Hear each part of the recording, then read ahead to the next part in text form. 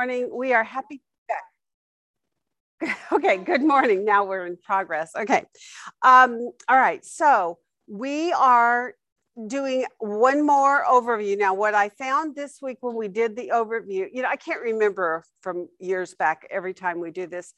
I thought this week that what we would probably do is pick up there where we landed. We finished in 19 or 20, right? Last week at the end of the, hold on, we finished in 19, right? And I thought we would pick up in 20 and finish doing the rest of the overview to fill in, but no. Instead, we did another pause, but what we actually did was another I think very important part of doing an overview, and that is we took our, good morning, Susan, we took our book keywords, meaning the keywords that flow through the whole thing, right, that are not just relegated to a specific chapter, but that consistently are seen throughout the whole book. We took a look at all of those major keywords this week. So that was the majority of your work. We kind of took a little vote before we started. We decided we're not going to make lists of keywords, but if somebody has something very specific they want to see visually, just let me know, and I'm very happy to do that. But it's a little bit redundant to do that. What I think it should have happened would be you did those keyword lists on your own. And then after observing what you wrote in your list making, then you should have begun to start either having certain questions, right? Or begin to trigger connections. Also merging some of these keywords as well. How does one relate to the other? So this is it. This is what you should have been doing this week. Becoming familiar with the meanings or identifying characteristics, right, concerning each of those words. And we had, let me see if I can find my little list. It's not there. Okay. We had wrath, blood, earthquake, woe, and plagues. Okay, those 5 lists. How did you do on those list making, right? This is kind of what mine looked like right here. Just so you can see, I just put them on a Word document. I made myself 3 columns and started listing the things I saw using the verses that she gave us. Now, also, I don't know if you realized it or not, but as you got into doing those keywords, you may have found it necessary to read a little before and a little after, because sometimes those keywords, even though the word plague or wrath or blood is not in the verses that follow, the verses that follow explain what that blood topic was about or what that plague topic was about, right? So by making these lists, by learning to observe not just the one verse right where it's stated, but looking at it in its full context, and you start making lists on it, then you are beginning to identify its characteristics, kind of how it fits in the book, understanding how important each of those subjects, those 5 subjects, are to your understanding on the whole of this book. A lot of insight is gained just by making lists, believe it or not. And it seems real mechanical when you're doing it at first and when you're not real familiar with this method. But let me assure you that I cannot tell you how much worshiping I have done before God in my many years of doing this, just through list making. Because when you get done with some of these lists and you sit back and, I mean, your love for Jesus grows, your awe of what he did for you, your fear. Right now, there's a lot of things that say this should put the fear of God in you, and it certainly should. As far as your desire to bring others into faith, and also to assess your own personal relationship with God. And I'm assured, I'm really confident you all here know the Lord, but we need to help others come to that assurance of faith also. And how do you help them come to a place of peace rather than fear when they read something like Revelation, right? If they're young, if you've got young kids and they're just now learning all of this, this is one of the things that will pop up for them, because they'll start reading some of this and they get fearful and they get anxious, right? Why do you think that is? Why would you be anxious or fearful when you read through Revelation? You're not sure where you stand with God. Okay, that's one quality or part. Or what else? You might not know what else about that time frame. There's a timeline. Do you know where you fit on that timeline? If you are a believer, are you falling inside of those days of God's wrath? Or on the whole, the fullness of those 7 years that we're looking at, starting in chapter 6 all the way through 19. I mean, where are you, right? And once you study this, you're going to, I think, begin to grow assured of where we are and where we're not, right? The longer we're in this. And we're not quite there yet, but you can begin to develop those things. So you're going to understand your subjects better. You're going to see how they relate to one another. You're also going to understand the purpose for some of those words. Like, for instance, the plagues and the wrath of God. What is God's design purpose in that, right? Why is he bringing wrath? What is his wrath? When is his wrath? Right now, we're still a little conflicted, probably, for most of us, as to, is the totality of what we're looking at starting with the breaking of the seals, does that begin the wrath of God, or does it more declaratively fall into a certain segment of the book? And then if that's true, then what does that mean about the rest of it? The seals and trumpets and bowls, how are they positionally and relationally to one another?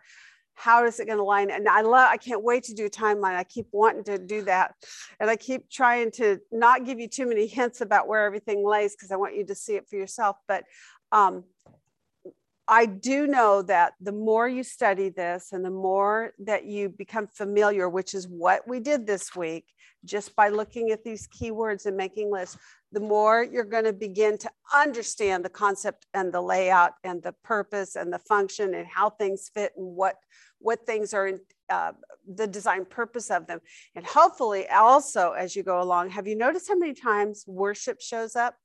I did not do a segment division on worship, but I think I would love it if somebody would make a note of each time, in which chapter of the book do you see worship going on in heaven, and in relationship to the seals, the trumpets, and the bowls, where is that worship taking place, right? That would be another good, just came to me. I haven't done that either, so you won't get it this morning, but that's something to consider, okay?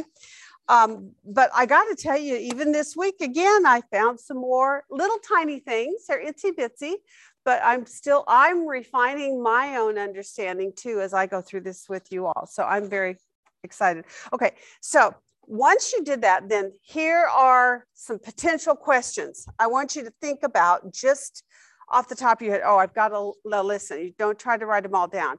I've got a list this long. Okay. I'm just going to throw them out and you'll get the swing of it immediately. I looked at the subject of wrath and I said, so how is wrath defined in this book, right? What are the 7 bowls of wrath and whose wrath is it? When does God's wrath come? Why does wrath come? What is its purpose, right? Woes. What is a woe, right? How are the woes characterized? Where do they fall? What happens before? What happens after? And is their placement in the unfolding of these events significant? Is there kind of a like a signal to us of some type, right? Earthquakes, when do they occur? What happens before and after? I hope you had a chance to look at that a little bit this week. And as you made your list, that you saw what happened before and what happens after, and how might that be insightful into what you see going on, even for us when we see things like earthquakes going on today, right?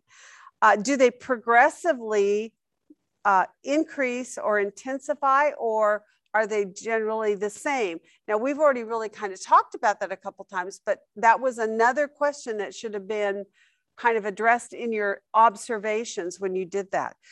Concerning the plague, what are the plagues? What is God's purpose in them? Did you notice what man's response was to them? What happened in heaven while the plagues were being poured out?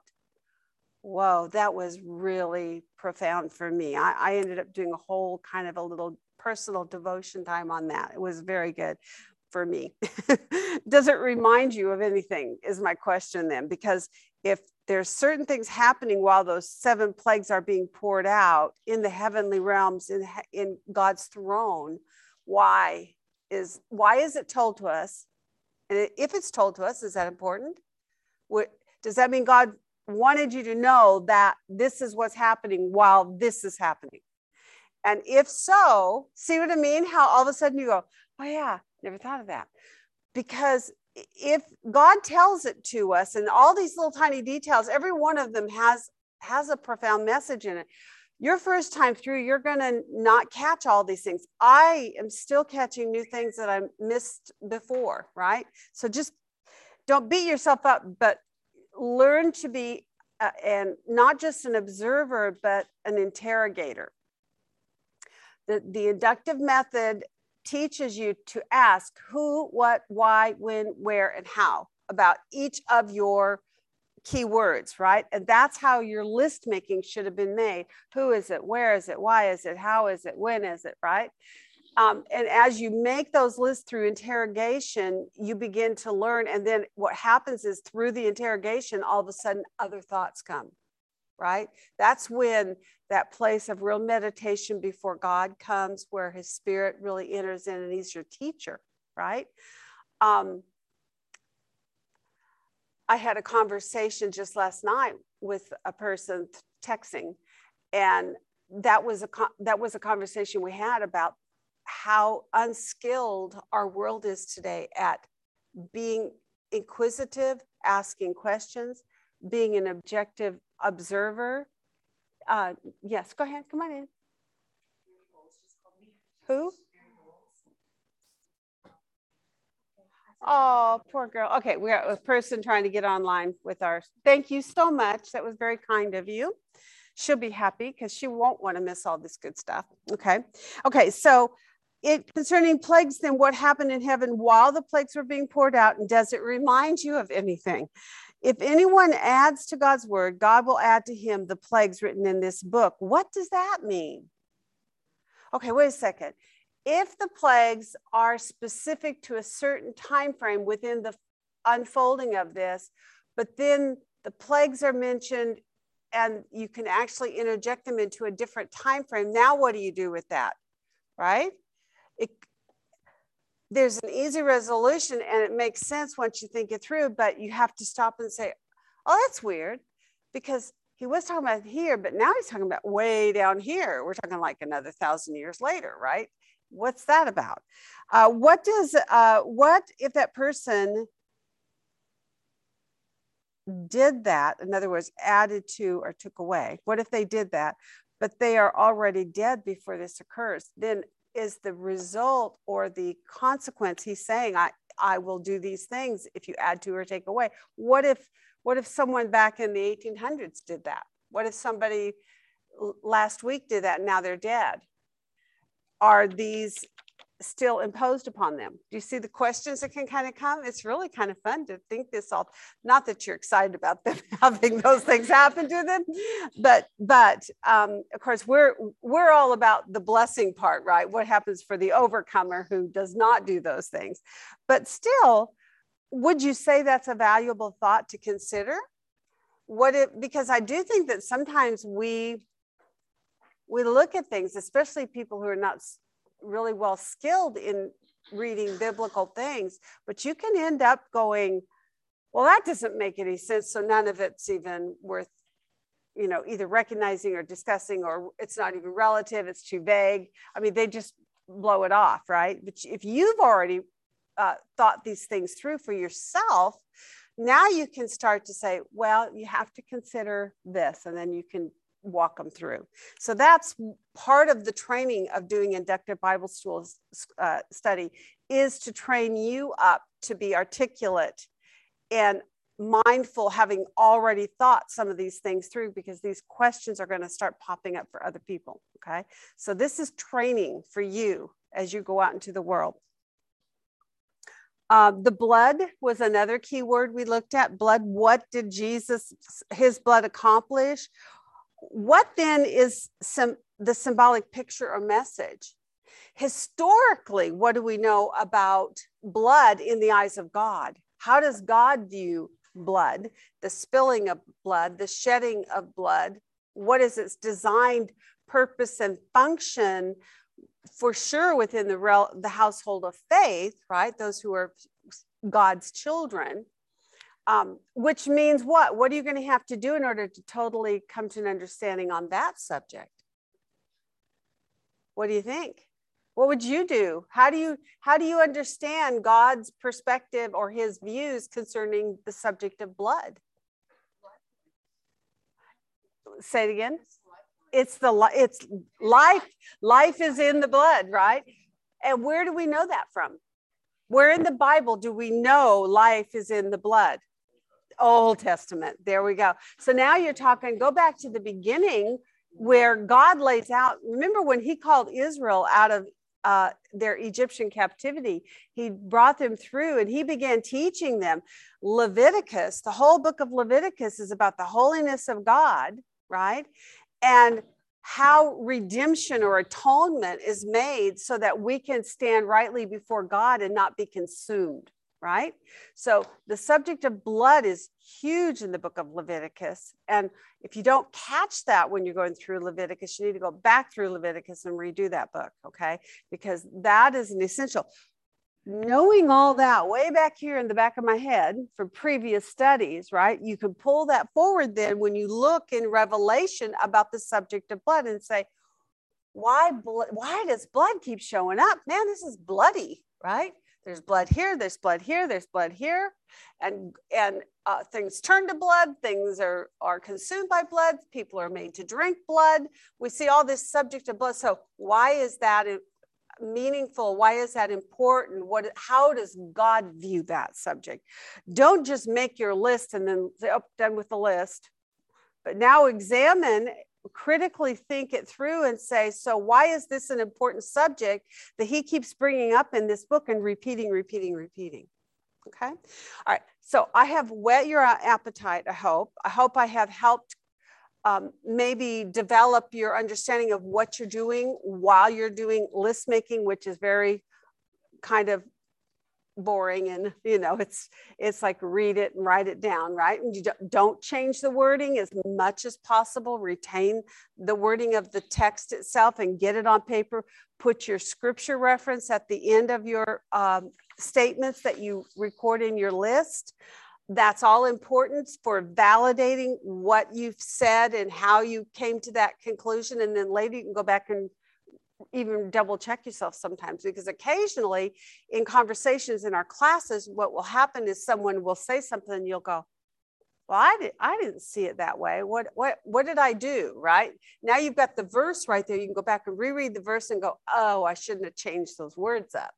I should have left them as they were stated, because it may mean something other than I emotionally felt it was. You don't want your list making to be emotionally propelled. You want your list making to be very clinical. Does that make sense? At first, it's all about the clinical observations and just getting it on paper as said. Okay. Whew. That's a lot. I know I've told you a bunch about list. This is your 101 training this morning on why you're doing list making, how you can develop it to be more than it is, and to learn then to go into the next step, which is to analyze it, meditate on it, expound on it, and also consider where else might I get more information about this so that I understand it better for this context. Now, hopefully Kay is going to take us to some of these things when we move into part 3 after the holidays are over. We'll start on part 3. Send your list out so we can compare kind of how you do it and what we do. I can do that. Yes. Well, and just remember, I'm at a point where I have done this so many times, I'm eliminating a lot of things. And you're going to look at my list maybe sometimes and go, well, why didn't she put this? And why didn't she put that? Right? It's because I'm at a point where I'm now cleaning it up and knowing what the real message was and what all the extras were. And I'm eliminating the extras and I'm going for the meat. Right? So just know that when I send mine out, that they may not be as extensive as yours, and that is fine. Put everything on yours that you need for where you're at in your development of list making. And later you're going to learn, especially after we finish doing the whole of Revelation and we've started doing our timelining, we start plugging things in, you're going to see what can fall away and what needs to remain. Okay? And that's going to be true, because certainly if you look at every instance, like you start with the first seal, the breaking of the first seal and the horse that comes out, right? And he's coming to conquer with a bow, right? All those little details are not that important as you move on. It's just that seal is broken and that conquering occurred and what that means. You don't need necessarily all the extra details in it. So you're going to come to figure that out for yourself later. Okay, so that's that. I want to ask you another question. Again, more one-on-one training here. This time it's about the subject of visions, because what kind of literary style are we in with the book of Revelation? It's a twofold thing: prophecy and, pardon? Epistle. Not an epistle, because that's a letter of doctrine, but it's a, pardon? Chapters 2 and 3 are letters. Okay, it's prophecy and visions, right? Prophecy and visions. So on the one hand, hold on, let me find my book here. It's what John saw and what he heard. On the one hand, it's about things that are future, yes? But would you also say it's historical? Are the things that he is speaking of prophetically, are they going to be literal events in history? How do we know that? We see remains of them. Like the churches, we see the remains of them. Okay. All right. Yes. That's good. So you can look at one example, which is he gave us information about the churches, and now we can historically go back and actually, I lived there, so I know these places exist, right?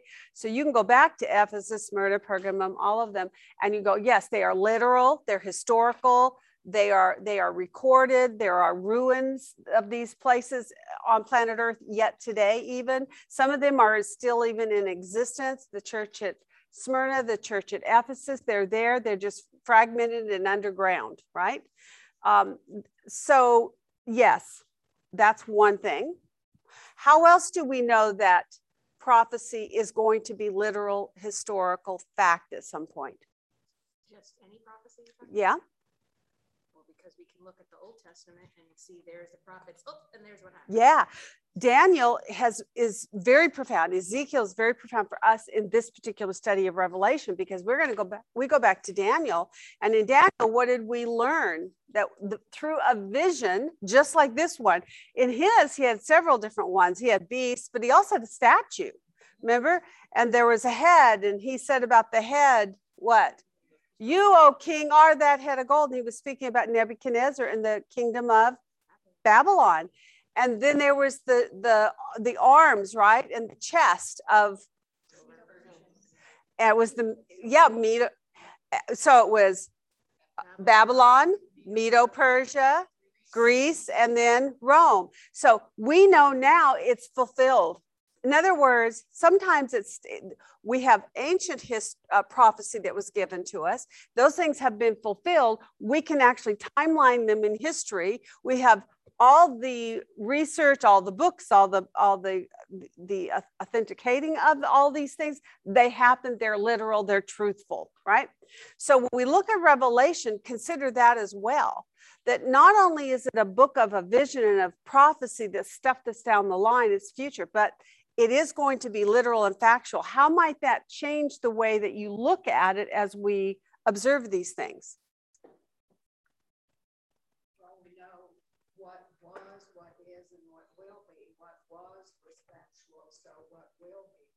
Very good. Excellent. Oh, Carol, you are amazing me this morning, girl. Good for you. That is exactly right. I couldn't have said it better myself.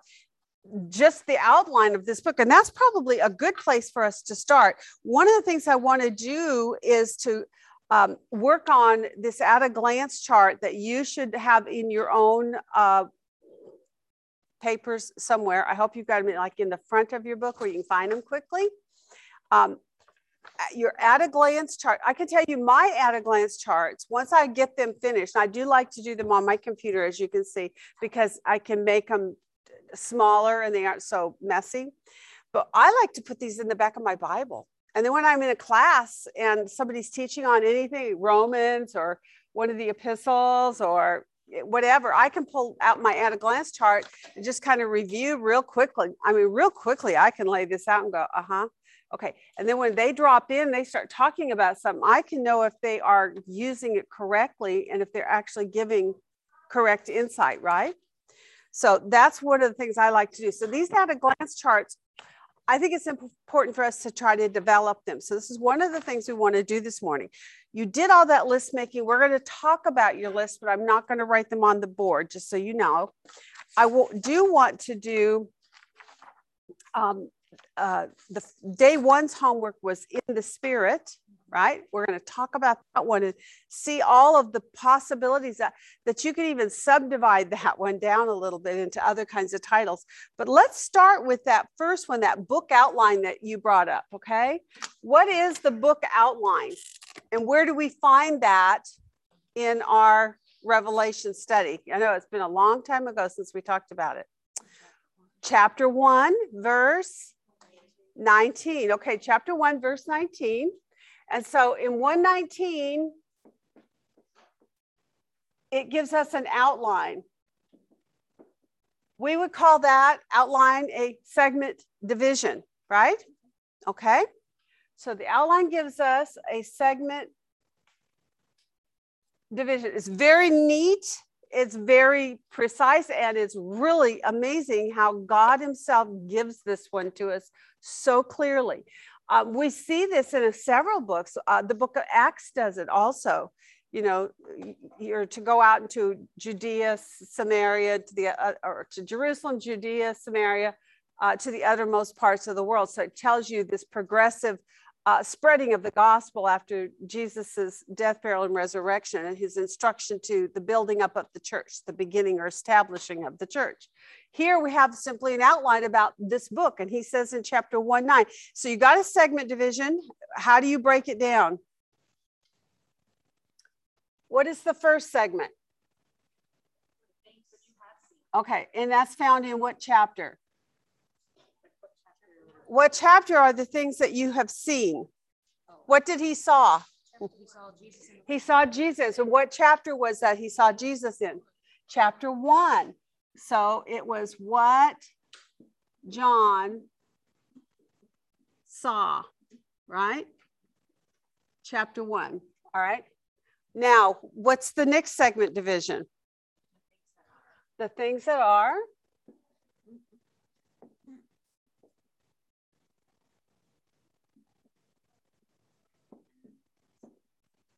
And what chapters are the things that are?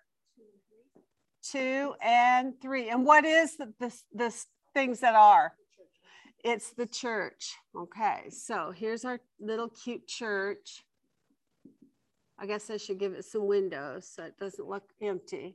Okay, so that's in chapters 2 and 3. First segment division, what John saw. I really probably didn't need to give it that much room, but what John saw. Then chapter 2 and 3, the things that are. And then what is our last segment division in that? Okay, the things. Oops, I almost can't reach it. That will take place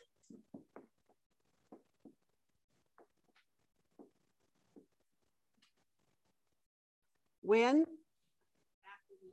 After these things. What things?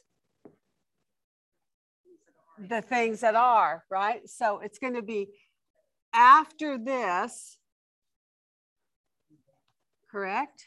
The things that are. And what part of our book is covered in that last segment division there? 4 to 22. Yep, chapter 4 to 22. Now, how does that help you just by doing an observation in a bigger view without all the details, but to see that breakdown? How does that help you?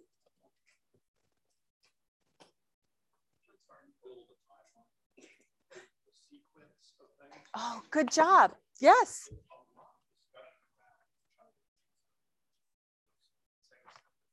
Really are referring to past events, and yet God said these other things will take place after. Right.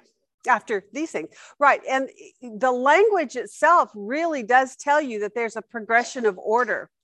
And when you get into looking at the things that are falling in this segment, the things that will take place after these things, you start seeing things like the seals and the trumpets and the bowls.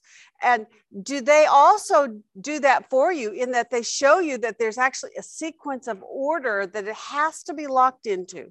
I can't wait till we go into that in more detail, but simply by the observations that you've looked at so far, let's do a quick one, a real quick one over here.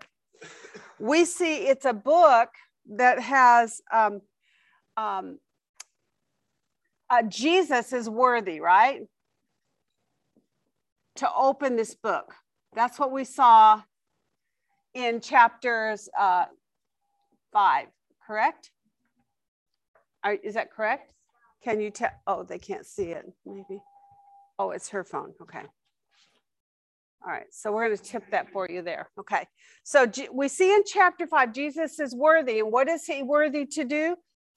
To open the seals. And when he opens the seals, how distinctive is it? What does it tell you? When you look at the seals and he opens, it says what? Right then, and he says he opens what? The first seal? Oh, the second seal. And then he opens the second seal. Are you seeing what I'm saying? So it's it's progressive, it's numerical, it's in a logic of number sequencing. Would you, if you were counting with your 3-year-old to teach them how to count, would you say 1, 7, 8, 12, 13, 4, 9? I mean, would you do that? No. So counting in and of itself, just the logic of it for us, the first, the second, the third, the fourth, right, shows you that it's progressive in a certain locked in order. Yes, it's very orderly. I love that subject, by the way, how God has ordered things and how it's one of the things that we talked about very briefly, but when we were talking about the symbolic message of numbers even, right? How in some things it talks about like the king, for instance, the thrones that are before God's throne room in chapter 4, just before this. And there were 24 elders, right? We see often the number 12 shows up. We see just very precise numbering. And what it shows you is that God has it ordered. It's an orderly. And by the way, when he set up the tribes of Israel in the beginning, how many? 12 tribes. And when he set them up, he gave them distinctive places and an order in which to go in. And he assigned some of them even specific ministries, right? And no one outside of that was to come in. It was locked in for orderliness, for to cause things to work in a way that was smooth and without disruption, right? Without bickering amongst one another. It was, this is who will do it. Done, right? No discussion, it's done. This gives us what as his people? Yes, absolutely. Right. Do you remember what happened with Israel in the days of Christ, even by that time? What had happened to the priesthood, for instance, the Levitical bloodline, who had been a distinguished group for a specific work? What had they begun to do by that time, and even before? But they were, I mean, they married into other. well, they did do that too. Yes, they had married and shouldn't have. But when it comes to the priesthood, who the Levitical bloodline, the Levites have been said, this is your ordered work, and that order and what is the assignment, the designated assignment have been given to the Levitical blood. Well, then they began selling off the priesthood and having people from other places, even Gentiles, some of them coming in and being part of the Sanhedrin and part of the ruling order in Israel. And it caused all these problems. This is really interesting. So when you think about order, when it says Jesus is worthy, and then he began to open the seals, and he did it in a concise, consecutive order. This is really profound. I think it does exactly as you said. It gives you peace when you know, 3 comes next, now 4, now 5. It's kind of like have counted down at Christmas time with your grandkids now, or your children before, and you watch the numbers on as you moved from the first day of December all the way down to the 25th.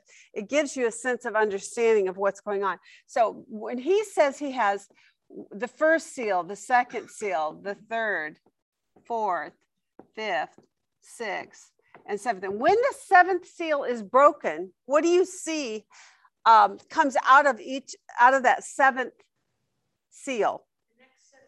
The next set of stuff. Now, what does that tell you then about the next set of stuff? Can it come before? Yeah, it can't. No. So from the 7th seal, then you see, so these are the seals.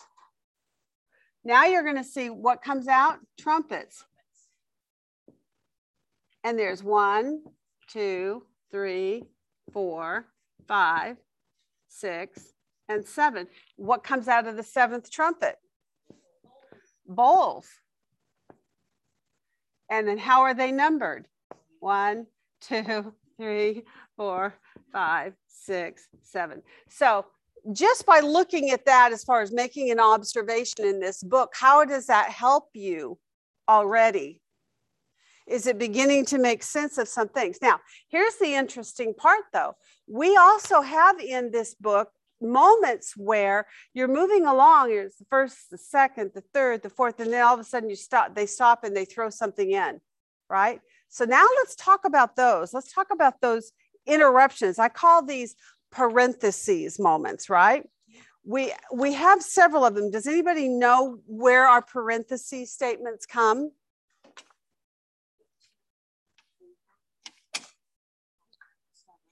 Okay, chapter 7. Our first one is going to be chapter 7, and we're going to call these parentheses.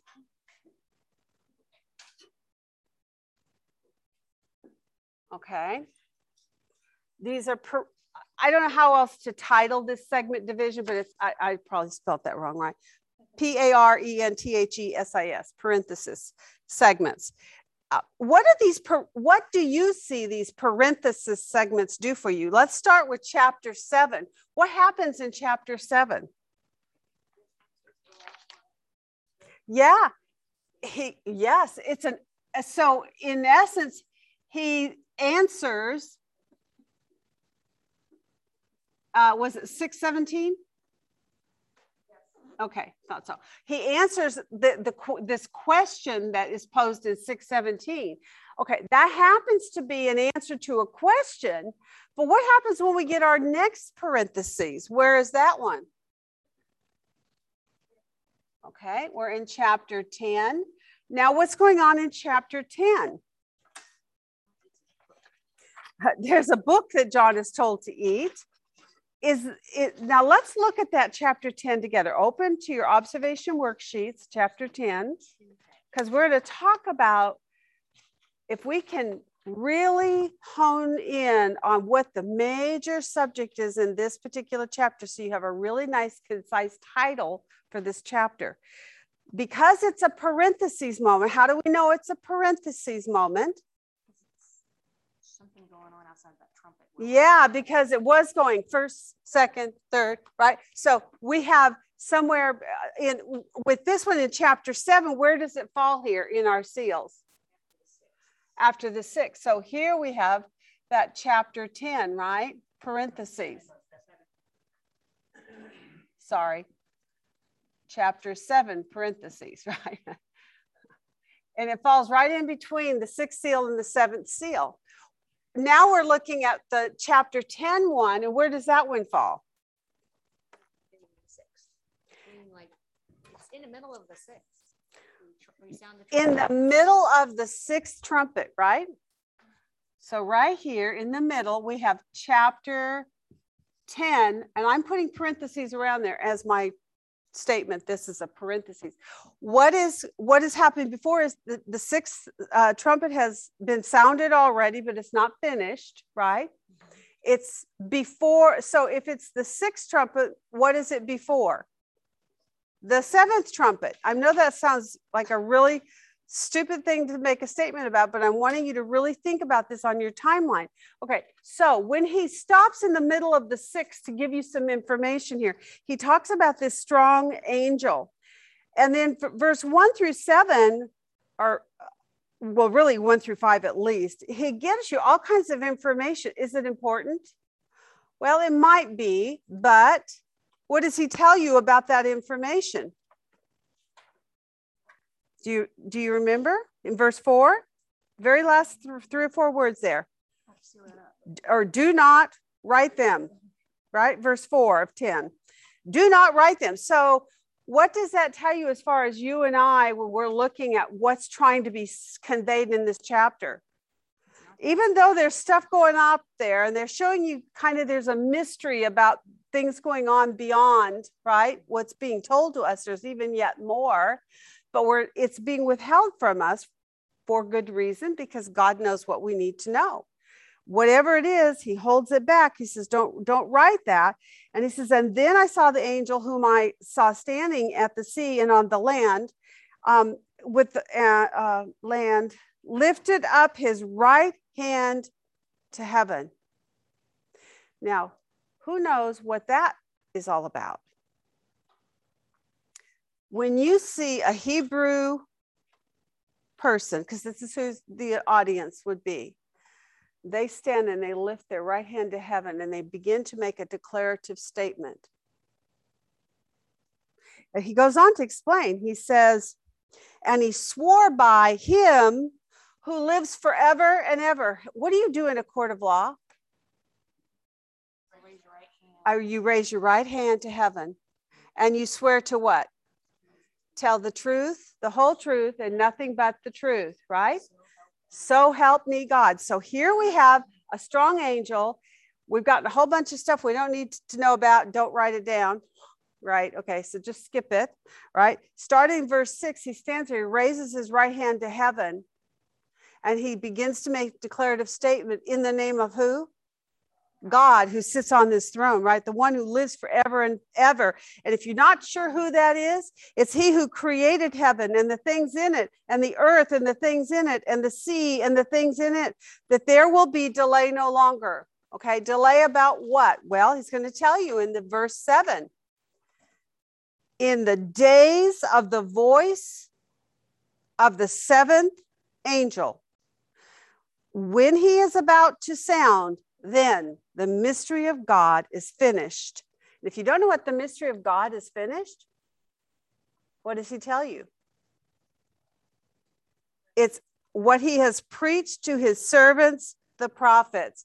So now, if you tie that into the context that you're in, what is he speaking about then? What did he preach to the prophets? What kind of things? What book are we in? Revelation. It's about what happening? The justice and the judgments and the rewards of God that he's promised, right? So this is making, he's saying, look, everything that God said about all that I'm telling you right now, I'm telling you, and I'm swearing by him who lives forever, that in the days of the voice of the 7th trumpet, which is about to sound, that mystery that they, particularly of the Old Testament, found very profoundly. Did we not even just 5 years ago find a lot of this still yet confusing? And look how much more we now see, and it's beginning to unfold before our very eyes. What about 70 plus years ago, a little over 70 years ago? Israel was not yet back on her land No one could have even begun to imagine that God meant it literally, right? So what had the church done in many, many years previous to that, starting, I think, all the way back to Calvin, right? They made the revelation to be about Christians. Yes, they made the whole thing, the whole stuff about the saints that are stated here about being about us, the church. They eliminated Israel, the nation, because they thought, no, surely it can't be about Israel. But now that Israel's back, what? Does it totally change your perspective on what we're looking at here? For sure. And of course, once you're in the Word of God long enough, you begin to realize that there is no way that God was not going to fulfill what he promised to, and as he preached to his servants, the prophets, because he said specifically to Jeremiah, as long as the sun, the moon, and the star remain, my words to you are absolute and they will never fail. I will perform and do every word that I have spoken, right? So here we see, this is what he's saying. And he's saying that mystery, the mystery of God is finished. It's going to be what? Now it's going to be revealed and totally known. Even yet right now, we still have a few things we're scratching our head on, right? And going, I'm not sure what that means exactly. But guess what? In the days of the voice of the seventh trumpet, it's going to be made known. Now, why has he done this in the middle of the sixth seal? Why has he said it at this point? He's going along. We're in the middle of the sixth seal, or the sixth trumpet, rather. We're in the sixth trumpet. I'm going to put trumpet on here so I see it. That's my trumpet. Up here are the seals. These are the bowls. I can do a bowl pretty quick. Okay. So we have the trumpets going on in the middle of the sixth. He's telling us about something that's going to occur when? In the next one that's coming up. Does that make sense to put it there? And why has he done this? It's like, it's a parenthesis. So in this segment division, we've hit a parenthesis in the book.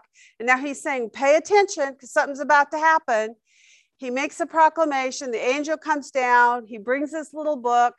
And before he even addresses the little book, he says, look, I swear to tell the truth, the whole truth, and nothing but the truth. In the days of the next trumpet that will sound, the mystery of God will be finished. So he's making this declaration. Why does he put it here? It's pretty simple. It makes sense to put it here. You wouldn't. Have you ever been in a car driving down the road with somebody who's giving you directions how to get there? And as you pass the street, they go, oh, you were supposed to turn back there. How many of us have had that happen? Like a million times, right? Does it make sense that he would stop, make a pause in the middle of the sixth to say, now listen, when you see the seventh trumpet, when that's opened and revealed to you, I'm telling you, in that day, in that time, that's when the mystery of God is going to be finished. Is it making sense? Okay, it's a parenthesis. So if you wanted, you could even just on your, I'm going to do it on mine, put a little parenthesis around your title there that says Revelation 10. Okay, you might want to just put a parenthesis there. If, like what's going to happen now is we're going to have a bigger parenthesis and it's going to cover more. So what you could do is at the beginning of that parenthesis, put it in parentheses above it and let yourself know how many chapters it's going to encompass. Because we have one more parenthesis that these are segment divisions that I think help you see the format of this book, how the book lays out. So what do you see is the last parentheses that we're going to cover. So chapter 10 gives us chapter 10, and he says, in the seventh trumpet, mystery is finished. And that was 10:7.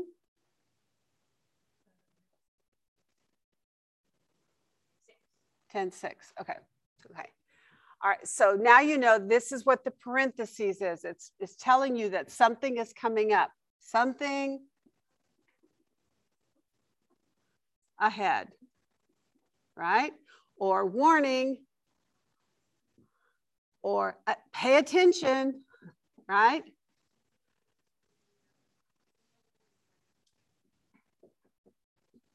Right? Pay attention. Something's coming up. I want you to see it. I don't want you to miss it. Don't miss that turn.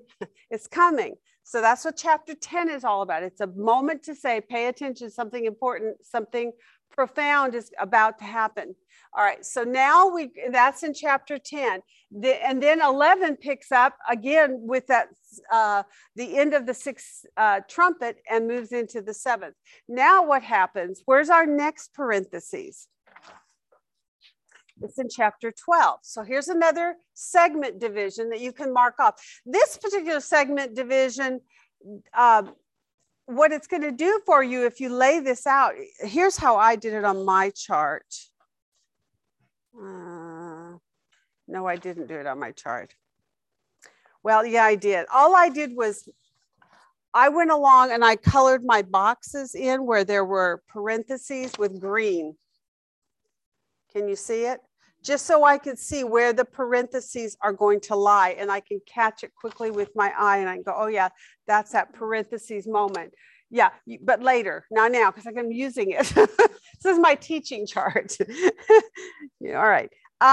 Okay, now, what is the next segment that you see that interrupts the flow of first, second, third, fourth? It's after chapter, or after the seventh trumpet sounds, right? It's in chapter 11, verse 15, right? We see the seventh trumpet is sounded, correct? And then we see in 12:1, signs begin to be given to us, correct? Do you remember what I said to you about these two signs? The first sign is about the woman. The second sign is about the red dragon, who's Satan. Ah, good girl. But there's a third one. Remember, this book's all about patterns and numbers. And 3 is a symbolic message of what? Completion or perfection, right? It's finished, it's completed.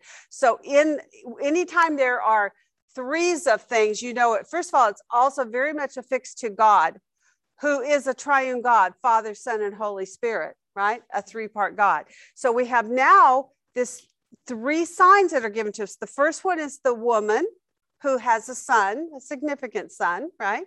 We have the dragon, and then the last one comes up where? In chapter 15, verses 1 through 4. Okay, so now we have this one, and it's chapter 12, starting in verse 1, and it runs through 15, verse 4. And I call this segment division the 3 signs. Okay, and what this does for us is what? Well, where are we in this one? We're at the 7th trumpet. We're right in the middle of it again. And we're at chapter 12:1. We go to 15:4, and there's a parenthesis given. And in that parenthesis time, this time, what is given to us? What do you see happening in those? Huh? Backstory, for sure. Because we see, for instance, the woman and her son are mentioned, right? And we get more details about who this woman is and who her son is, right? Who is the son? Jesus. What does it tell us about him? Yeah, he is to rule all the nations. Now, we're in a book that's talking very much about a kingdom that's to come, right? Whose kingdom? Jesus's kingdom. So in this case, we have a woman gives birth to a son who is going to be a ruler of basically the world, right? Now we get backdrop to who this Jesus is, who all the way back in chapter 1, he's identified as a major subject, and It's what John saw, and what John saw was so profound. As a matter of fact, when you looked at that chapter 10 parentheses, the one who is, who was, who is to come is repeated again. We see these kinds of comments over and over, established for us all the way back here. Now he says, okay, this is the one that I talked about in the beginning, the one who's now breaking the seals, right? Or has broken the seals at this point. Now he says about him, I'm going to give you a little bit more insight that's significant to the storyline. So now, do you have any questions then about why these points are brought up about him? I would recommend you take a moment at some time in your homework, begin to make a list about who the Son is and what points are pointed out. And why are those points? I mean, think about Jesus on the whole.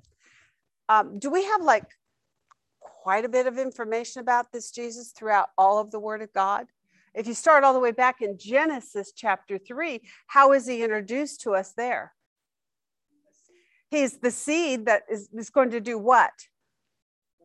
Crush the head of Satan, who happens to be, by the way, the second sign. And in this second sign, what information are we given about him? You need to make a list on that. One of the interesting things is we have a couple of wars that go on here. Are they wars that occur at the same time in history or at different times in history? Right? You need to know. You need to figure that out. The first one, it talks about him sweeping away with his tail a third of the stars, right? And then it goes on and then it says, and, so he sweeps them away and he stands before the woman to do what?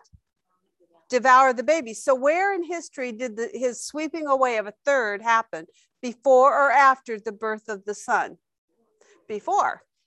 So now you're starting to get a timeline. Okay, so this particular war is before Jesus is born, okay? Then it says, and he gave birth to a son, a male child. She talks about them. It says, and then the woman fled to the wilderness, where she had a place prepared by God so that there she would be nourished for 1,260 days. We've seen that over and over. What time frame is that? How much time is that? 3.5 years, right? Then it says, and. So now you know this is a conjunction. It supports then, or it's added on. It follows what has just been told you about the woman running to the wilderness to hide. And it says, and there was a war in heaven.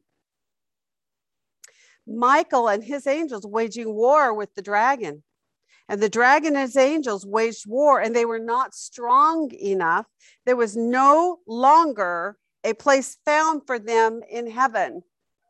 Okay, now we are in this parentheses in chapter 12:1, right, about the dragon. What are we learning about the dragon then in this first part?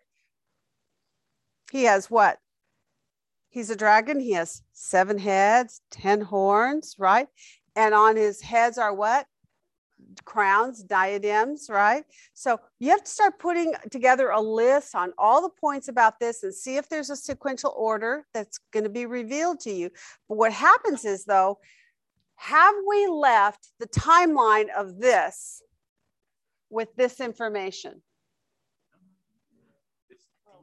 Well, it's details, but how, if you were to timeline the information about Jesus, it has its own timeline within it, right?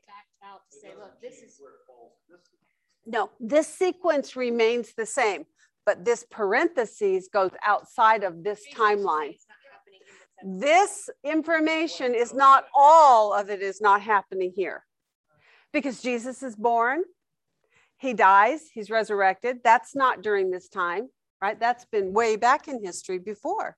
So that's my point. So what you're seeing when you look at these 3 signs is the information about who is Jesus, what is his dynamic relationship with Satan, what is Satan's goals, what is he doing, why is he there, how is he going to act and respond, correct? And then we go on to it tells us in verse 12, actually it's 10 through 12. And then I heard a loud voice in heaven saying, now the salvation and the power and the kingdom of our God and the authority of his Christ have come. So we're now here. What did he say in chapter 10? Yeah, pay attention. In the seventh trumpet, what? The mystery of God is finished. Now he's saying in 12:1, in this parentheses, he's giving you details of information. And he's saying, then I heard a voice in heaven, the kingdom of our God and the authority of his Christ have come. Whoa, that's profound. And the mystery of God is going to be finished. That makes sense, does it not? That it would be clarified to you at this point concerning the information about the dragon. Because what is the whole storyline been about since the Garden of Eden in Genesis 3? The tug of war, the power control over the hearts of men, and who's going to be king, right? It's such a beautiful thing. I mean, you can start it at Genesis. This is why Kay, every time she teaches, like me, you can't stop. You just keep going everywhere, right?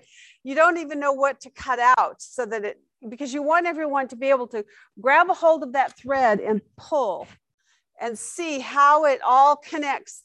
Genesis Genesis 3 goes to Genesis 15, goes to Galatians 3, and then it goes all the way down here into the very end. Right? And you see that thread and you pull on it and you can gather all these principles or these points. What is going on in Revelation? Why is it there? Why the blood? What's the blood about? Why is that significant? We'll go all the way back to Genesis and start running through the scriptures to see how blood is significant to God and how he views it and why he uses it then as a symbolic message in this book. Okay? All right. You know he knows. As a matter of fact, he says here in verse 12, for this reason, rejoice, O heavens, and you who dwell in them. Woe to the earth and the sea, because why? The devil has come down to you, having great wrath, knowing what? He has only a short time. So not only does he know about what's up, first of all, he's going to know why. Well, there's the spiritual realm is there. And it's not a mystery to us. It's certainly not a mystery. No, exactly. The things that have been revealed have been revealed. I almost wonder if some of those thunderbolts and lightnings are there to keep Satan confused, right? We don't want him to know all this stuff. This is the backstory of our logistics going on. We don't want him to know this yet, right?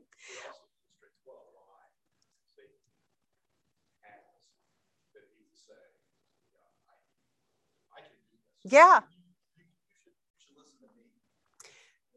So deluded. He knows he's wrong. He knows he's going to lose. He knows the end of the story. Yes. And he's going to be going into this abyss for 1,000 years. He knows all this. And yet what does he do? He moves forward. His heart is so this. Like the whole thing is about trying, like when he's trying to devour the child. If I could stop that, then I can. There's all these points in the timeline where he could try yes. to stop the plan to work on. Yes. Mm-hmm. Oh, he said, I will be like the Most High. And it's like you can't turn loose of that. Yes. Boy, we could talk about politics right now, couldn't we? Because if you look at the world, honestly, we've got so much stuff right now falling down around our heads. Our America as a nation is crumbling, and the policymakers that are in charge know what they're doing is causing these problems, and yet what do? They dig their heels in, and they want what they want, and they don't care. They don't care that it's destroying our world and our safety and our possibility for prosperity and all those things that we need as a nation. They just keep going. So this is, if there's no better example of what's going on in the heart of Satan, just look at our politics. People can be absolutely convinced, but they can still be absolutely wrong, right? And what is it that makes the difference? It's when your eyes are opened. Who holds truth? Who holds truth? God does. God is truth. If you want to know what is true about how a nation is to be run, how a people are to be ruled over, because that is what we're talking about in this book, go to God's word and say, what did God want from the very beginning? What are our inalienable rights, right? And what was our constitution in this nation built on? I'm not talking politics. I am talking scripture here. God, the demonstration was given to us through our founding fathers in our Constitution. And those principles, although not perfect, were as carefully crafted as possible and directly from the Word of God. So it's just a shadow. Is it Isaiah that talks where it has the three names of God, the judge and the whatever, and that's how our three systems of government are. It's the three aspects of God in that. Yeah. I love the truth part project with Dale Tackett. That's a great, I've got that, by the way, if anybody ever would like to borrow it. It's kind of heavy in a way, and each one is a full hour. And I think there's 12 of them in there. He goes through all these different pillars. One of them is about government and how God designed government to be set up and what he wanted. And actually our government in America, what our founding fathers gave us, although certainly we have flaws in some of the execution, the principles that are written in the constitutional rights are absolutely declaratively right from the Word of God. So if we would follow them and keep them and honor them and respect them and thus respect and honor God, we would do well. Okay. All right. So now now what I want to do is, I'm sorry, get back on schedule. I know I have 45 minutes. No problem. I always say that, don't I? It'll be fine.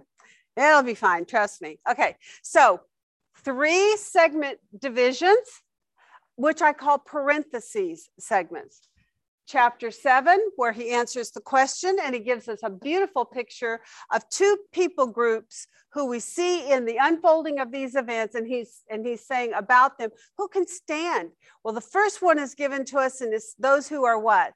The bondservants of God, who are sealed by God for a specific mission and ministry, whatever that is. We are, although they're not mentioned, there's another significant group that's sealed and marked and set apart that's going to go through a lot of this, and that's those 2 witnesses. They're not mentioned among the 144,000, but there's also them. So what you can know about the answer is the 144,000 symbolically is, I wouldn't just declare the 144,000. What I would say is who are bondservants, who are sealed for a purpose in that time frame. Okay. The second part of that is the multitudes that are presented to us, who are from every tribe, tongue, nation, right? And it says, who are they? They're the ones who will come out of the great tribulation, because why? They have been washed by the blood of Jesus, their garments made white. They will stand before God in his throne. So he tells us who can stand during that time. So what does that tell for us, you and I, about this time frame that we're looking at? There's hope. Yeah, we won't be here, and there's hope. Now, there's going to be some that'll be here, though, and that's those who are what I call tribulation saints. The church is distinctive.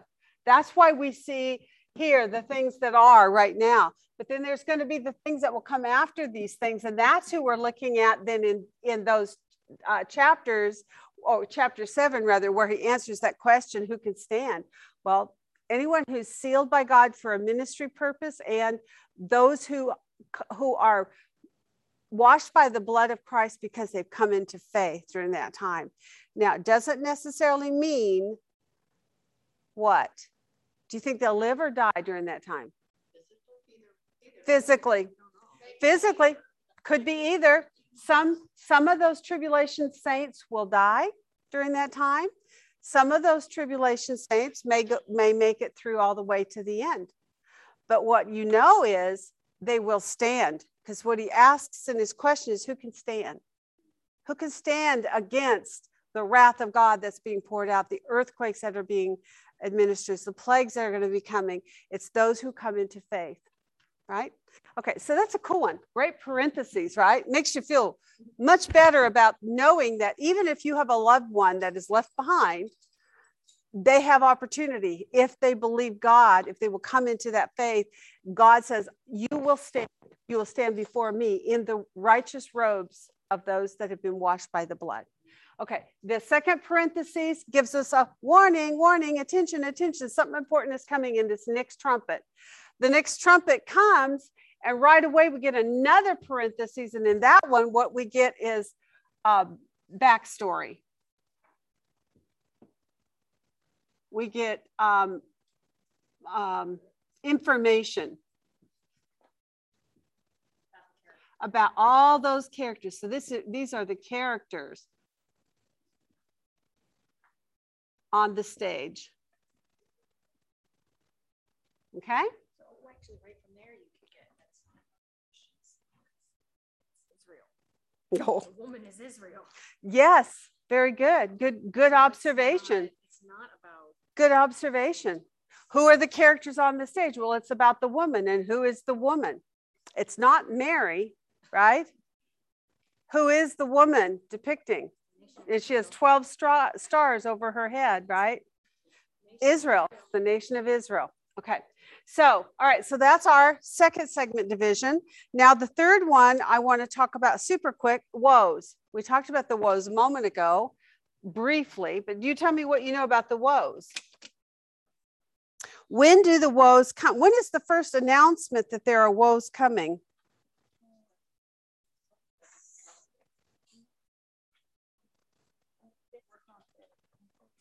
What did I do? I didn't write it down. Hold on.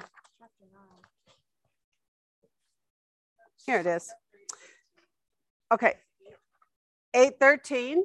Okay. So in chapter 8:13, what does it tell us? Woe, woe, woe.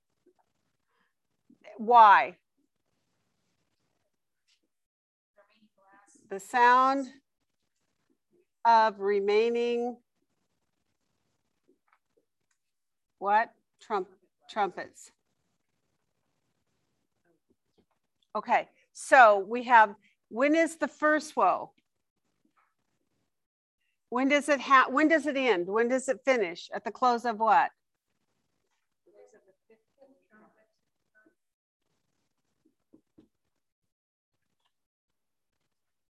I forgot to write it on. Yes, okay. Fifth trumpet. And first woe is past. And that was verse what? 9:12. Okay. So there's one. So now you know you're in the, there's my trumpet, fifth trumpet, right? And now the next woe.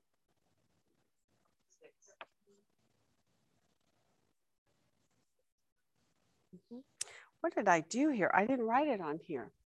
I'm confusing myself and I had it on here. Here it is. Okay, there we go. Okay, then the next one is going to be, again, it's in the trumpet. It's the sixth trumpet, right? And that one says second woe, right? And third one is coming soon, right? And this one's in, the second woe is past was finished up in 11:14, right? Okay. So you start early on, but you're going, but I'm not giving, all I'm trying to do is give you markers by trumpets rather than trying to give you all the verses. Too much information if you do it that way. All you need to know is you've got your first woe here is in the fifth trumpet. Your second woe is in the sixth trumpet. And where is your third? If this tells you, whoa, whoa, whoa, the sounding of the remaining what? Trumpets. Now you've got the next trumpet. What happens after your sixth trumpet? Your seventh trumpet. And that's going to be your third woe. Now this one though was a little trickier because there was not a final verse after that seventh trumpet finished up saying the third trumpet is finished, right? But where do you see information about the subject of being a time of woe?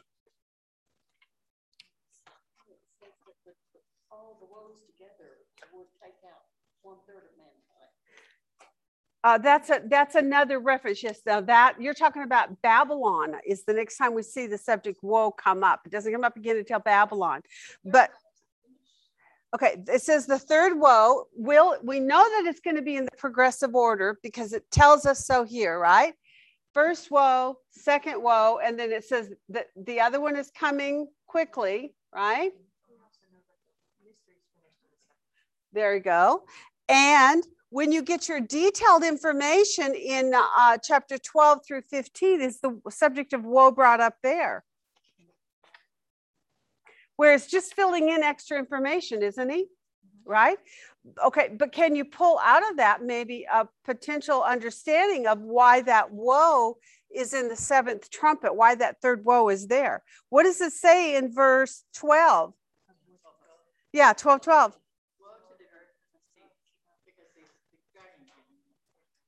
Yeah, because the devil has come down to you, having great wrath, knowing he has only a short time. Now that's interesting. He's brought down. Now, what did it say back in chapter 12, verse 7? Yeah, there was a war in heaven. And what happened? Michael and his angels waging war with the dragon, and the dragon and his angels waging war. And they were not strong enough. There was no longer found a place for them in heaven.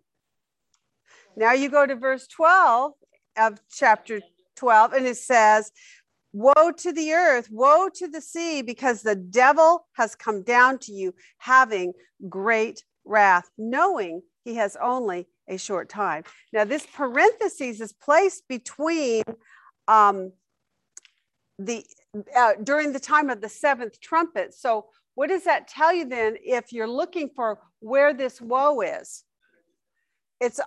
And what is the relationship of this third woe? Because why? Because the devil has come down. Yeah, or was thrown. You're right. You're right. I like that better. See, that's where you got to keep your words right. THR. Thank you. Thrown down. I want so badly to say he's come down, but there's a significant difference between coming down and being thrown down, right? So this is in 12:12, that little piece of information, and that word woe comes up for you there.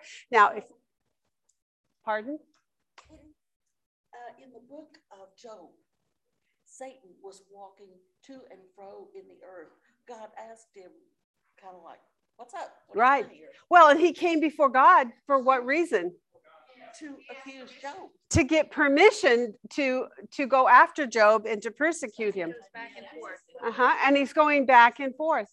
Is this the first time he has been thrown out of heaven? What do you think? Where are we in the timeline of history of events happening? In the subject of this book, where are we? We're at the end time. We're all the way at the end, just before Jesus is going to establish his kingdom. And so what we're seeing then is we've come along here. We're somewhere in the seventh trumpet, and it says, whoa, why? Because what? The devil has come down. So right now he's still going back and forth. And as a matter of fact, what does that tell you about the devil prior to the seventh trumpet? He still has access and going up and down and up. There's still the spiritual warfare that's going on. But it's a very subtle mention in that parentheses, but it mentions the word woe, which is one of those things that we were looking at because we were list making. And so it took us there. So we looked at it. We're going, whoa, the second woe is past. We get that. Okay, first woe is done. The second woe is done. The third one doesn't ever say it's done. But in the parentheses moment, he says, whoa. And we know that we're in the seventh trumpet also. So it's almost like it's a confirmation that we are lining up the information that comes out of 12:12, right? And he says, whoa. And we know now we've got a woe, we got a woe, and we've got a woe. It has to be here that this is a woe. And here he says woe because of why? Satan who has come down. Is that starting to kind of line up really nicely for you at this point? It's making a little bit of sense. That's prior to the first bowl. Yes, it is. So interesting, very much interesting, because when the first bowl begins to happen in your list making, what did you learn about the bowls? What was the? It's the wrath of God. And what is its design purpose? Is this mine? No, that's yours. I don't know who. Yeah. As a matter of fact, when he's talking in Babylon, he says to her, and you deserve it, right? He literally makes that statement, and you deserve it.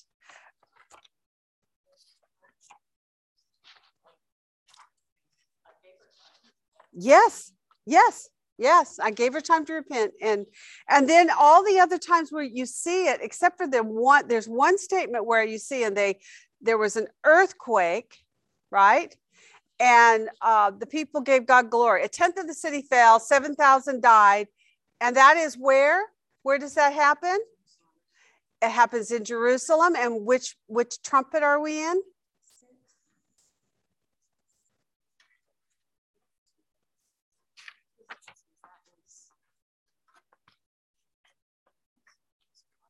Yeah, the two witnesses.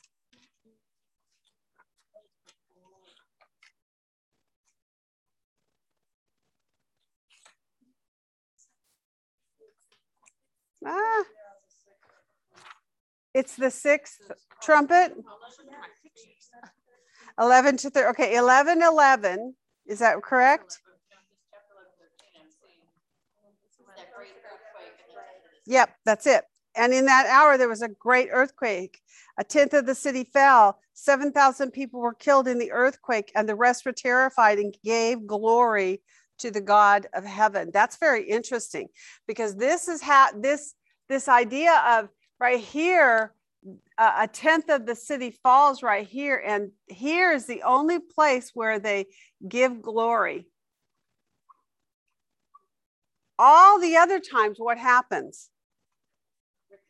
They do not repent. Men will not repent, and they blaspheme the name of God, and they will not repent.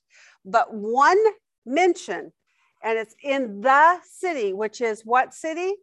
Jerusalem. There is a great earthquake. It happens in the sixth trumpet, and it's that second woe. And at that time, this earthquake causes people, some of them who are left, who in Jerusalem did not get killed. There are a remnant that was left right after this great earthquake, and it says, and they gave God glory. Isn't that interesting? Seems like a setup to me, something else to come yet. Okay.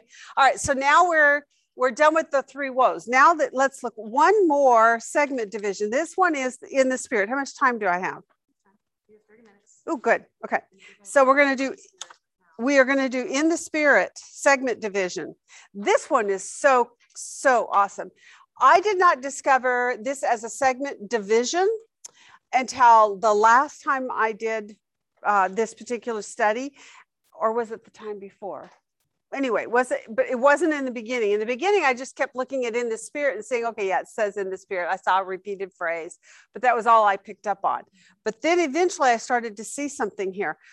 When you, and the reason I saw it is because I was examining again the flow of thought and how things are presented, how God uses,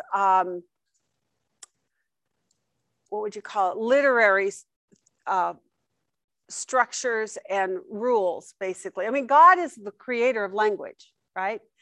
And although we're looking at it in English, which, by the way, is a hindrance to us because often we mess it up in our translations, enough that we lose certain pieces that can really explain things to us. So we have to dig harder just to research the history and how the people of that day would have perceived it and understood, how John understands it, how a Jewish mind thinks about these things, because that's who's receiving all of this, right?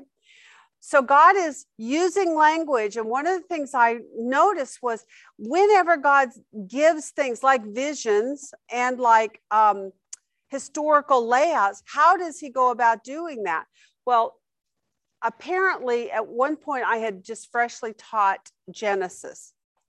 One of the things I noticed in Genesis was how the literary style of it flows and where some of the complications come in, how people interpret that chapter 1 and 2 of Genesis. In Genesis chapter 1, does anybody remember just off the top of the head kind of what's in chapter 1? Yeah, it's an overview, a big picture. And it goes first day, second day, third day, just like we're seeing here, just these real quick, boom, boom, boom, first day, second day, right? So you get, and again, 7, perfection and completion. So in Genesis, you get that same idea of concise, very compact, minimal use of language and words, but saying and conveying a lot, right? Then we go to chapter 2. What does chapter 2 do? It narrows down, it focuses in on one day and one primary subject, who is who? Man. Who man is and how he fits into this dynamic. What it reveals to us in doing that, by the way, is that the focus of God's creation was who? Man. He created for us, for our blessing and for our use and for our what do you call it, sustenance and maintaining of who we are as human beings, right? So everything was created with us in mind. So we go in, as we're looking at the literary style of Genesis, it's big picture, detail, right? Have we seen something similar to that in Revelation? Okay, so think of that when you look at Revelation in this phrase, in the Spirit. So we have the very first in the Spirit is chapter 1. And what do we see happening in chapter 1? When is the next in the Spirit, by the way? Not until chapter 4. So this first in the Spirit will be chapter 1 through chapter what? 3, right? Well, yeah, but you can cut it off at the end of 3. Okay, because the first part of that very first verse, it actually leads you into that statement in the Spirit. Okay, so what I did was this. I took a chart. I copied and pasted the 4 in the Spirit statements so that I could just observe them laying side by side. And then I laid it and evaluated in the context of all that I'm looking at here and say, so what am I seeing? One of the, and you could actually do it with even just a segment like this. And you say, okay, so where does that fall? Well, these fall, this is chapter, starts in chapter 4, which is what we're going to see, right? In the Spirit, 1-3, in the Spirit is chapter 4. And then when is the next one? 17. So we can go through 16, correct? Now we can see this one in the Spirit. It begins at 17 and it runs through what? When is the next one? In the Spirit is chapter 21 and 22. So this one goes through 20, sorry. 20, okay. Now, when you think about the book on the whole, because now here, I think I'll go ahead and use this bottom section to kind of subdivide some of these thoughts. What is going on in chapter 1 through 3? If you're thinking about the concept of how God uses the language to express insights and opinions, and how is the flow of it going?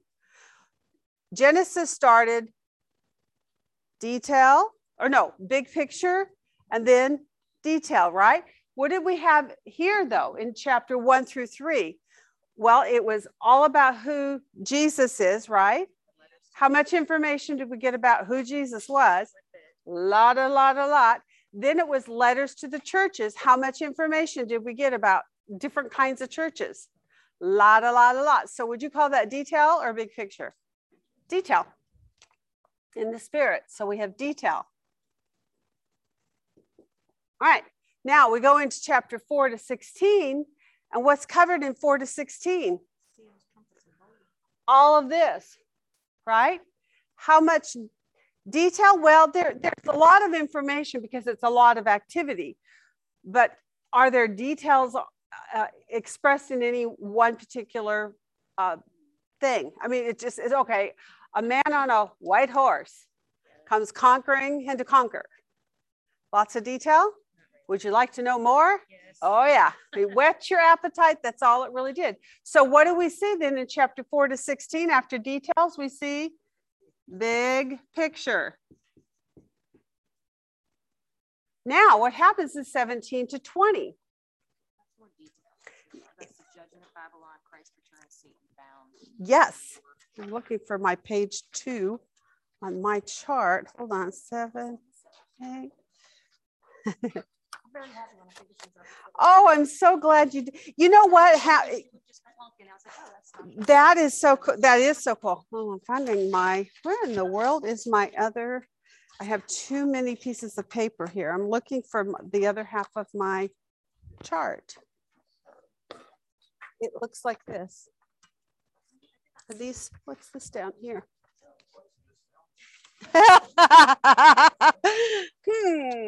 Do you suppose? There it is.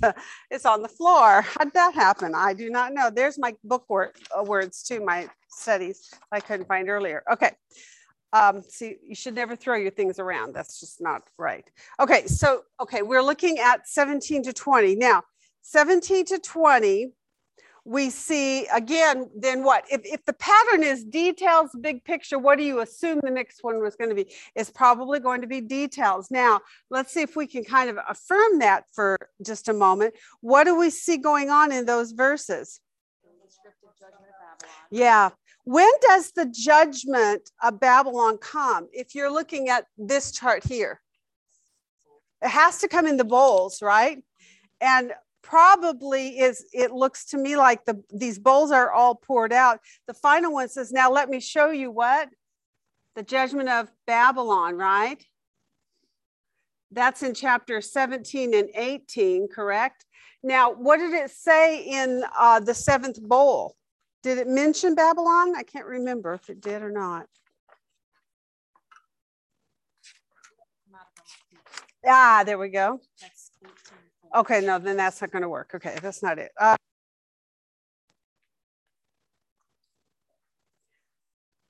7th angel poured out his bowl on the air with a loud voice, the temple from the throne, saying, "It is done." There were flashes of lightning, sounds and peals of thunder. There was a great earthquake. The great city was split in 3 parts. Now we know what that is, right? And nations fell. And then what's the next word? Babylon the Great was remembered before God to give her the cup of wine of his fierce wrath. So that's in 1619. That's the 7th bowl. Correct? Are you following me?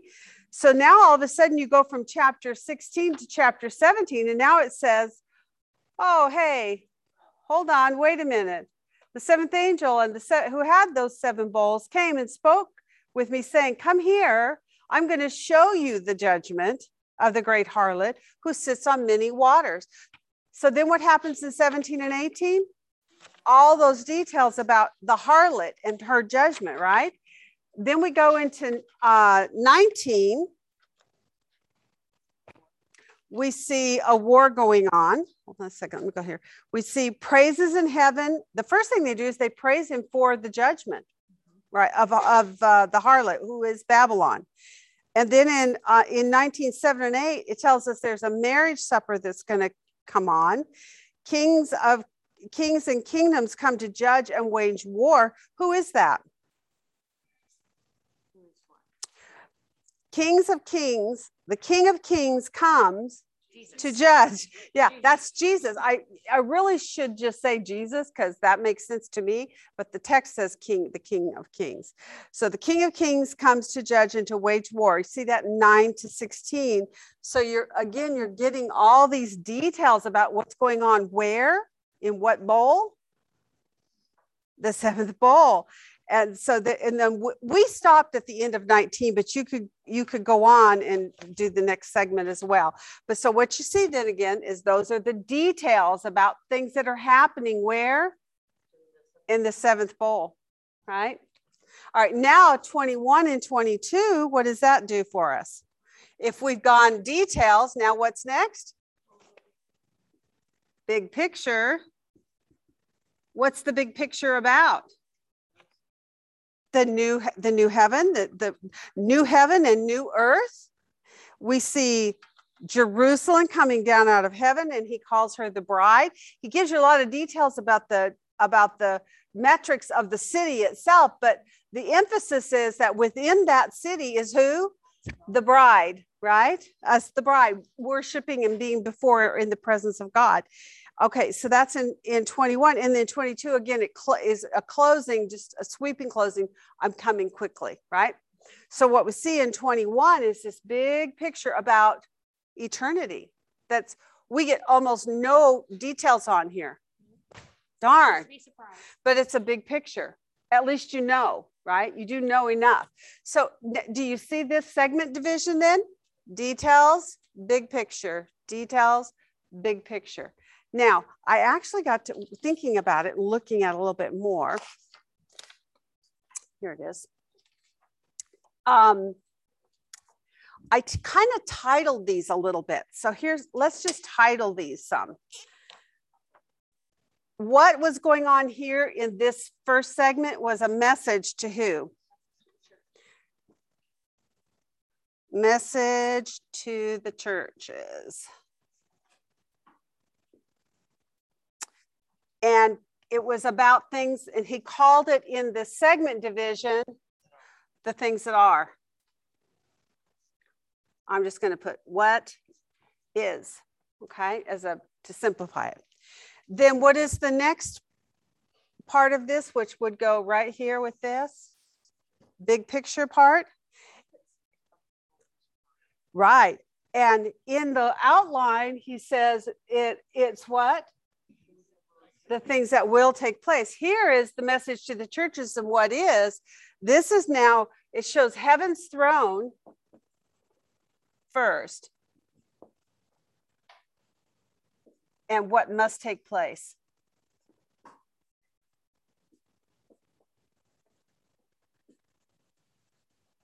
Okay. Again, that is in line with in the spirit and in the spirit. So in a way, you could just take that line right out of there if you want. That'll make more sense to you. Okay. In the spirit, message to the churches, what is, what must take place. Then the next one is in the spirit, where we've got our details. In that section, so for sure 17 and 18, real clear to you what's going on. The judgment of Babylon, lots of detail, lots of burning, lots of people running, fire and brimstone and everything going really crazy. Then the next part is Jesus coming. He's on his white horse. What does he come for?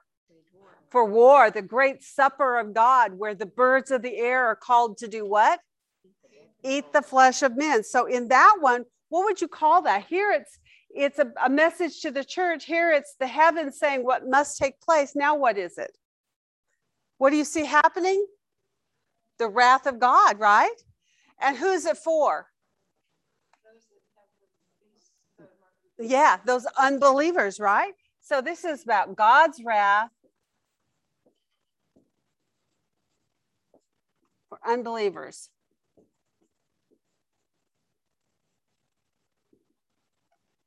Okay, now that's that one. Let's do this one. This last one is, well, easy peasy now, right? Where are you? You're in chapter 21 and 22. What is the major message there for us? It's it's time to, as a matter of fact, he literally says in there, in verse 7 of 21, he who overcomes will inherit these things. I will be his God. He will be my son. But for the cowardly, so now he's making a reference back to here, the cowardly, God's wrath is coming for them. The unbeliever, the cowardly, and it goes on to describe them as unbelieving, abominable, murderers, immoral persons, sorcerers, idolaters, and all liars. Their part will be in the lake that burns with fire and brimstone, which is the second death. Then one of the 7 angels had the 7 bowls full of the 7 last plagues, came and spoke to me, saying, come, I'm going to show you the bride, the wife of the Lamb. And he carried me away in the spirit to a great high mountain, and he showed me the holy city, the dwelling place of the bride. This is your inheritance. So here it's God's wrath. Here it's what? Yeah, but it's God's reward, right? And who is it for? For overcomers. That's the terminology they use. That's why I used it in that way. Okay. So can you see now that I broke that in the spirit one down several times actually this time, where before I got this part. Details, big picture, details, big picture. But this time I got this message to the churches, what is heaven's throne and what must take place, God's wrath, what he's going to, how he's going to handle the unbeliever, and then God's reward for the overcomer. So again, more segment divisions. So those are our segment divisions. That's the layout. We didn't go into a lot on those lists, but we got about 5 minutes. Tell me, were there any questions you had that came out of your list making that we want to discuss right now? And by the way, did this chart that we sent out help you at all? I got lots of emails that said, oh, yay. Yay, okay. Oh, good. I'm glad. All right. Well, I sent the original email you told me I'm not going to send it as too much. Because I know, and I had lost it too. Remember I had also lost it. So I was hemming and hawing on that one, but I looked back and I had sent it out before the last time I taught. So I went ahead and said, okay, I'll do it. Because here's the thing for me as a teacher, I'm not trying to trick you up. I'm trying to actually make this simplified for you as much as I can without giving it away before you make your own discoveries. But sometimes for me, when I'm learning, if you can just point me kind of in the right direction, when I get there, I can still go, oh, I see it now. I get it, right? But you have to have a little bit of nudging sometimes to get pointed, you know, like picking up a toddler and turning them in the right direction, and then they can walk forward. So I'm glad you got that one. Tell me what you saw in your list making. Any questions?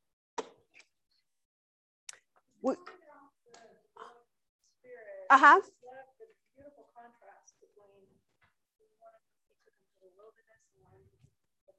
Yes. And then the city of God. Yes. Now those are the bad woman. Yes. Yes. Very nice. Those are excellent contrasts. So what she just brought up there, those are things that when you get into your text, and if you can remember some of the things that she just said, you can go back in and do contrast and just put them in your observation along the side so that you notice them.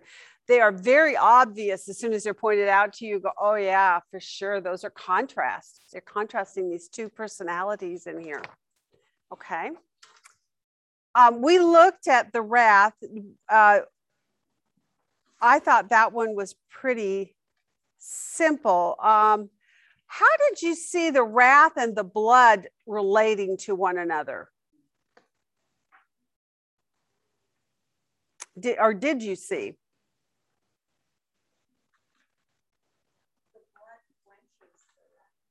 Okay. Yes. And also, when the wrath is poured out, what is actually happening on the earth in many situations? Blood is occurring. Either the blood is used as their judgment, right? The wrath of God, like the seas become blood, the rivers become blood, or the moon becomes as blood, dark as blood. So symbolically, there's a picture. And then there are some literal things that will happen on the earth as well. So sometimes it's symbolic, sometimes it's whatever, or sometimes it's, I mean, it is a literal thing that the moon is going to turn to blood. We've heard of blood moons for years, right?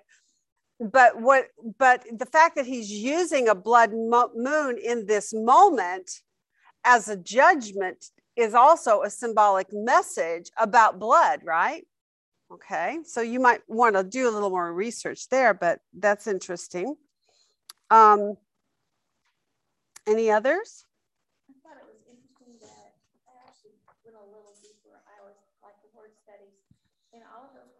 on wrath, there are actually two different reports. Okay. And one of them is more emphasizing the punishment aspect, whereas the other one emphasizes more the passion aspect. Right. The fierceness. Right. Right. Very good. That was interesting to see which verses. Which one is speaking of? Is this speaking of the anger of God, or is this speaking the punishment quality? When I get the word stays on it, I don't have it, but one of them has to do with like when straw catches on fire and it's consumed like that kind of. Some of them are. That was the fierceness one, because that talked about it's like boiling and there's an end to it.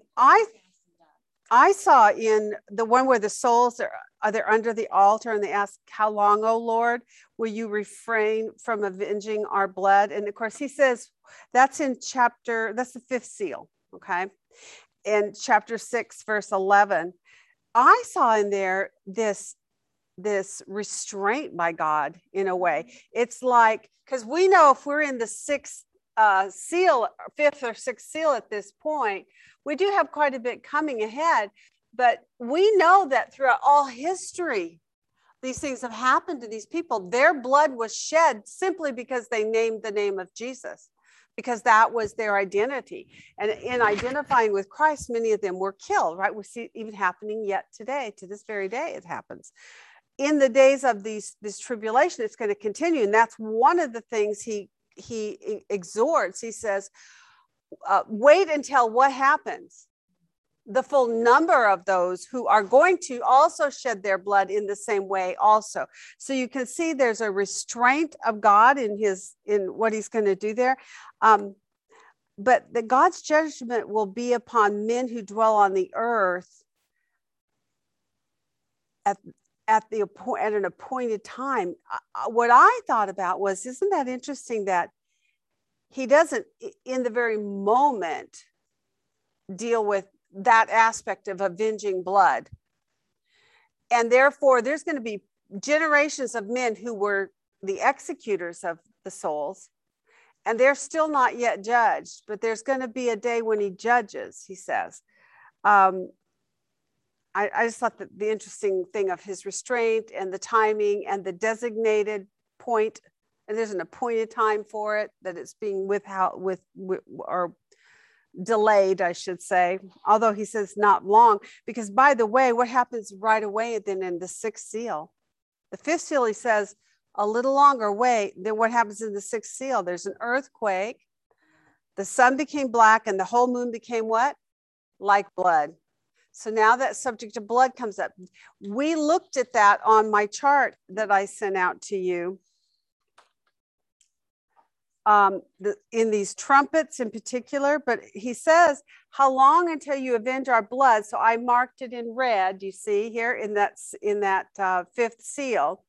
And he says, wait a little longer until the number of their fellow brethren be killed. There is a final conclusive statement.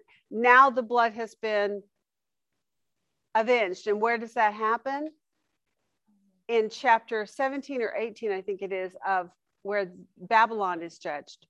So where are we in the unfolding of things?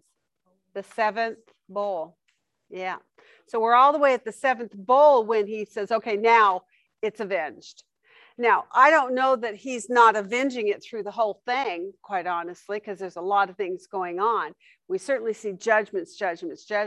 But in that final 7th bowl, that's when the totality of it really comes up. That's when the fierce anger, I'll bet the passion is really shown in that last bowl there. Yeah, several times it has both words used. Yes. Where it says fierce wrath. Fierce wrath. In the Greek, it's actually both of those words. Yes, very cool. Oh, I need to look on that. Okay, and then we see after he makes that statement, then in the 5th seal, he talks about in the 7th seal, he takes those prayers of those saints, the ones who just said, how long, O Lord? He mixes that fire from the altar before God. Now, this is where you need to understand the layout of the temple, what all these different parts were for. So they took the coals from the sacrificial altar, went to the altar of incense. They mixed the prayers with that, with incense. And then what did they do? Threw it to the earth, right? Prayers of the saints went before. Then what begins to happen? This trumpet sound. And what's the first thing? Blood. What's in the second angel? Blood. What's after that is still more, the rivers and the springs, it's more death, right? Dark, the sky becomes dark and the moon. So you begin to see this punishment concerning the blood that had been shed. And for sure, the first three really are clear, I think, indicators that blood is used symbolically to say, I understand about your blood and it will be fully avenged. And then he begins to show the blood qualities. Okay. Any others? Keywords? Earthquake, blood, wrath. Okay. So the point to it really is to kind of make a relationship. How did you see the relationship between the plagues and wrath? When is the word wrath really declaratively stated as being related to in this? Yeah. Okay, so it starts with these bowls, right? In chapter 16, the bowls being poured out, it makes it very clear that in the bowls is what? The wrath of God. So in that point, now we've hit the peak, the pinnacle of the power and the passion of God in this. And these bowls begin to be unfolded. When you see the word plague then come up, how does that relate? Well, in 15:1, the plagues are the wrath of, and in the plagues, the wrath of God is finished. And what are the plagues? They're also in the bowl. So it's like the bowl is the wrath and the plagues is the means through which God executes his wrath. So there is this coexisting or relationship between these two words of wrath and plagues. Yeah, the what and the how. That's a good way. Oh, you're so good. Thank you. The what and the how. Did you hear him? That was so simple. The what and the how concerning God's wrath. And if you just look at the list on them, it's fire, smoke, brimstone, the killing of men, plagues.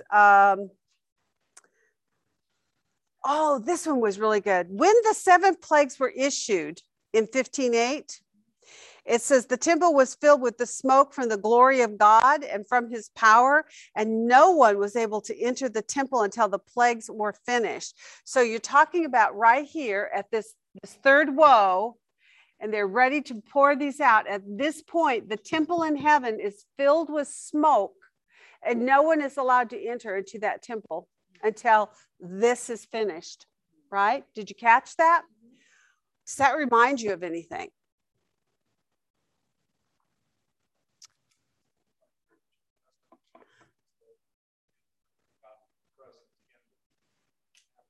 Okay, yes. Okay, I'm going to give you a couple of verses you can go look up later. First one is Mark 15, verses 33 to 37. That's a New Testament one. And do you know what that one is pertaining to? The cross. And what happened when Jesus was on the cross? There were 3 hours. There was an earthquake. The veil rent, but there was darkness that fell on the earth for a period of 3 hours, right? From the 6th to the 9th hour, I think it says, right? Okay, so there's that part. Mark 15, 33 to 37. Now, it's also in the other Gospels too, but I just picked that one out. Wasn't there when Moses went up on the mountain? Thank you. Yes, you did good. Very good. You are sharp. Exodus 19, 21. Also Exodus 40, 34 and 35. Now there's more you can read before and after and all, but that'll give you also another thing to consider when you're thinking about this 7th trumpet, where God's temple now is filled with smoke, and he tells his angels, no one may enter until the wrath is finished. Why would that be? Yeah, so think on that. Well, I was going to say that, so at the end of Jesus' work on the cross, Yes. The angel says that it's done. Yeah. So there's smoke filled throughout here from his glory. I kind of think about the idea of what you were saying about the distinction between the words wrath, one being his fierce anger. And in this case, it talks about his wrath. He gives the wrath out, and the whole temple just fills with this smoke. And in that, what God says then is basically, leave. Do not come back into my presence until this is finished. Yes. Yes. Yes. Yes. Right now, do not bother mommy right now, because I'm going to my room. Do not knock. Do not come in. Do not bother me until I cool down, right? Maybe, yes. The other thing is I've always thought about was the one where Jesus is on the cross and the darkness that fell. Kind of the same idea. It isn't about the smoke or whatever, but I thought, what was the purpose of the darkness, and what was the issue that was being handled at that moment on the cross? It's when Jesus was bearing our sin, right? This is a moment when what's going to happen for 7 bowls? Judgment is being poured out on man for their sin. So, and Jesus was taking the wrath, but still darkness fell. And there was this moment where God did not look upon his son, and he cried out, "Why have you forsaken me?" Isn't that a beautiful picture? So the symbolic picture of the idea that here at this moment, that temple is filled with smoke, and he's saying, stay out until it's done. Yes. Yeah. All right. We did a good job. And see, we ended on time. Bye, you guys. Thank you, Kathy. Have a great day. You too, Holly.